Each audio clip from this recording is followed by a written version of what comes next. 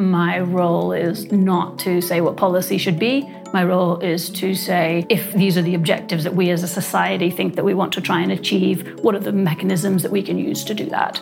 During the pandemic, the Freshman 15, a cute but serious warning to college students, became the Quarantine 15, or the COVID-19. We were stuck inside, baking bread became one of the hottest trends, and there were much larger things to worry about than our waistlines.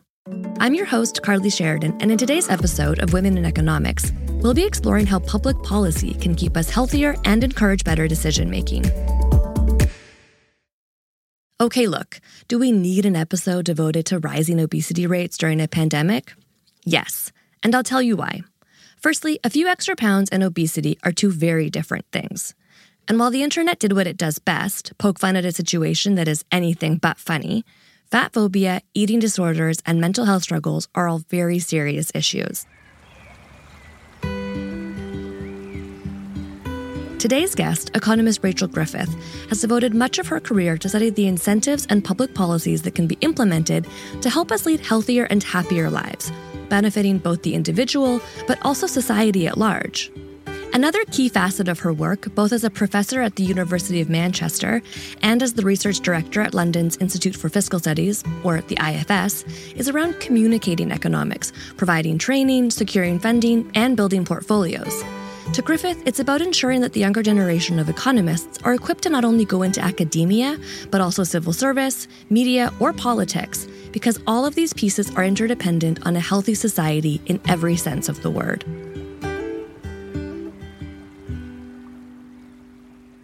At a high level, how can economics be applied to the choices we make? Economics is really a discipline that gives us a toolkit to answer questions, and you can use the toolkit to apply to any set of policies. So the policies that I've been most interested in really focus around how policy affects consumer choices. So really questions around what incentives do people have to make different choices? How can policy inform and form the choices that they're making? So for example, whether we should regulate advertising of junk foods. And is that an effective way of trying to help particularly like adolescents and children in poorer households who have very poor diets to help them make better choices? And in order to answer that question, we need to understand both how those individuals respond to advertising, but also how firms themselves will respond if the government regulates advertising. And it's that second piece that economists uniquely think about and look at. My passion is about how you can use statistics combined with economic insights, so econometrics, to provide evidence for policymakers to make better decisions and to provide information and evidence for the general public to help inform the way that they elect policymakers and contribute to the policy debate. Econometrics is often the foundation of any economic forecasting, but what led or inspired you to apply it to public health and obesity specifically? There's kind of two ingredients. One is it's a big public policy issue. Governments are currently thinking about this, the rise in obesity, the evidence on excess sugar consumption, and the problems that are arising from that in mental health problems and health problems in children are a compelling reason to think about it. But also, we have great data, and I can see how I can use tools in economics to help answer those questions. I think as an academic, my role is not to say what policy should be. My role is to say, if these are the objectives that we as a society think that we want to try and achieve, what are the mechanisms that we can use to do that? And so here, really the reason I got into that area is where we had this amazingly rich data, the supermarket scanner data, which hadn't been exploited, had been very exploited in kind of marketing and pricing and merger analysis, competition analysis, but had not really been brought into the arena to think about health. Supermarket scanner data is exactly that. It's a collection of data that captures detailed information on transactions at the point of sale. It can be used to track quantities sold of any given item, dates, product descriptions, turnover rates, and more. And it all comes from the tiny barcodes found on all consumer goods.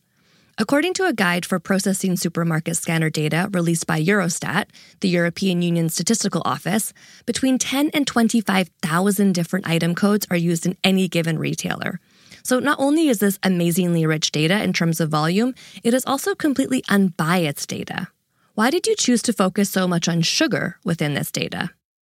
One of the reasons that we focused on sugar is because there's a growing body of evidence that suggests that sugar consumption is incredibly high, well above medically recommended levels, and that it leads to big problems with people's physical and mental health that people themselves aren't taking account of when they decide to consume. So as economists, we think, who's best placed to decide what you should eat? You are. Why should the government tell you what to eat? But if you're, say, a 13-year-old and you're consuming twice as much sugar as the government's recommending, and that's leading you to slightly bug out and not do well at school, which means you're not going to get good grades, which means you're not going to get a good job, which means you're going to have troubles in later life, all of the costs of that excess consumption are not something that you think about when you decide to eat 5 chocolate bars today. There's clearly a role for either your parents or the government to take account of those future consequences. And there's a growing body of evidence that, particularly in poorer households, that poor nutritional decisions are really affecting social mobility, detrimental later life outcomes in important ways. If we think about wanting to protect the most vulnerable people in society and give children a chance to grow up and be productive members of society, that ensuring that they have a reasonably nutritious diet is important. Wherever you live in the world, obesity is, after all, a global issue. You've likely seen imagery on newscasts or otherwise of overweight people eating unhealthy foods, like burgers or bags of chips, drinking large sodas. The consensus here being implied that rising obesity rates are a direct correlation of excess calorie consumption. Griffith had started a project with a PhD student to explore the different food groups that had contributed to the rise of calorie consumption in the UK, when the data presented them with something else entirely. So this student brought me this picture, and it showed a decline in calories. And I said, well, this is wrong. We know that obesity's increased. We know that calories have increased. Like, how could that be? They finally convinced me that that was true in the data. So we documented very carefully the decline in calories. How could that be contemporaneous with rising obesity? So we do some sort of back-of-the-envelope calculations about other changes that have happened and what they mean for energy consumption. For example, if you look at men have changed occupations from more strenuous to less strenuous occupations. They've retired earlier, and what they do outside of work is less strenuous than what they do inside work. And they travel to work in different ways that are less strenuous. For women have gone from homework, like taking care of children and shopping, to sedentary market work, and that has been a big decline in calorie expenditure. And again, they have changed the way they travel. And those things alone almost rationalize the decline in calories. It's maybe not so surprising that we've seen a reduction in calories, but an increase in obesity, because the reduction in the amount of energy we expend in daily life has been even greater. And that's really important from a policy point of view, because if you keep on telling people you're eating too many calories, but they're reducing the amount of calories they eat, it still may be that they're eating too many calories. In 2015, Griffith became the first woman to serve as the president of the European Economic Association. Her presidential lecture that year, Gluttony and Sloth, presented these findings and explored the rise of obesity rates and its correlation to food markets. What were some of the other main takeaways here? The big takeaway from a lot of the work I've done on nutrition is a rather depressing one, which is that it's complicated and it's quite hard for the government to come in and really change people's behavior in a constructive way by one particular policy. There's no real silver bullet, because you change one thing in one area and then something else adjusts. So, if you want to stop children eating too much sugar, you ban advertising. Well, one of the effects of banning advertising is right now firms compete in prices and they compete in advertising. You don't allow them to compete in advertising. What do? They compete more toughly in prices. Prices fall, people consume more because prices are cheaper. But food and our relationship to it is much more complex than that. And the changes in our society also plays a role here. food is an intimate part of your entire life. You don't take decisions about what you eat and how you eat in isolation from what else is happening in your life. What's happened over the last 30 years, the price of foods has fallen a lot. That's had huge welfare benefits to poor households in particular, for whom food's a big part of their expenditure. So that's super good news. Poor people can afford to eat much more cheaply than they used to. But other things have also been changing. So for example, it's much more common that all adults in a household work now. Both adults working mean that it's much more expensive in terms of time to prepare food. So there's been a big reduction in home-prepared food and a big increase in market-prepared food. And that's driven by many different things, partly by prices, but also partly by other choices that people are making about their time use. It's really that cost of time that's the bigger issue. So if you really want to influence people's decision-making in this area, you need to be more holistic. Are there any examples in which a more holistic approach has provided positive results? There actually has been a very good news story in the UK, which is the city of Leeds has just, for the first time, recorded a decline in child obesity. One of the things that they've done there was in schools, teaching kids about how to eat and how to live more healthily, rather than just targeting the price of soda. So it's not to say that we shouldn't have, a tax on the soda. It's just to say that that in itself isn't going to achieve what we want to achieve. We need to think about a more holistic set of policies. What are the links between public policy and, say, income brackets? Are certain policies designed to reach certain segments of the population more so than others? Most of the focus has been on poor households.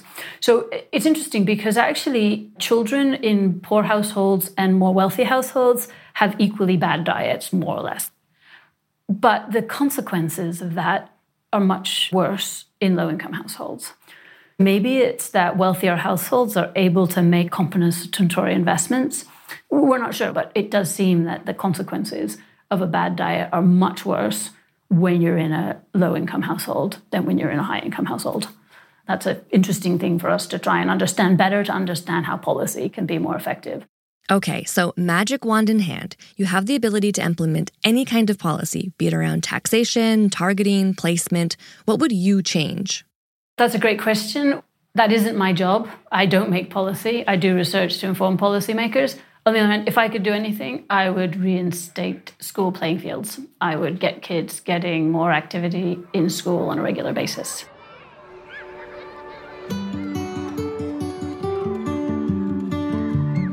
While much of Griffith's work thus far has been rooted in obesity, these learnings and this approach to better public policy and better incentives around those policies can be applied in other areas and on a more macro level, targeting inequality and improving people's well-being in a general sense. So much of the work on nutrition, I think, is steered towards that, of thinking about children, in particular, having a good start in life. A good nutritious diet is a key part of that, and giving them further life chances. But we've been looking a lot at understanding the way that different people are going to be affected by globalization, by different patterns of global trade agreements, and ensuring that policies are giving people in regions that are hard hit by those types of changes choices over the way they live their life.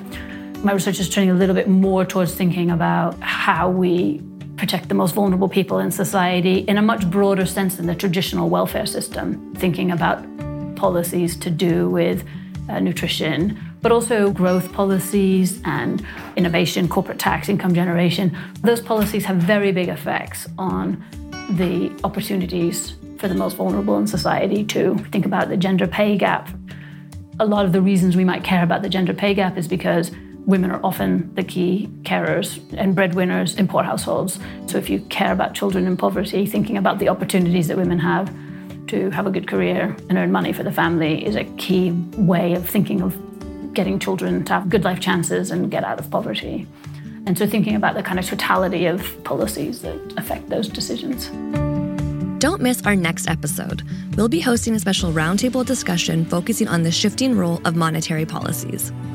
Women in Economics is brought to you by UBS and the Center for Economic Policy Research, CEPR. It's hosted by me, Carly Sheridan, produced and sound engineered by Zoo Agency Berlin, with music provided by Artlist. Help us usher in this new era of economics by sharing the episode with a friend, relative, or colleague, and be sure to subscribe wherever you get your podcasts. The featured persons and the Center for Economic Policy Research are not affiliated with UBS. This presentation is for informational and educational purposes only and should not be relied upon as investment advice or the basis for making any investment decisions. The views and opinions expressed may not be those of UBS. UBS does not verify and does not guarantee the accuracy or completeness of the information presented.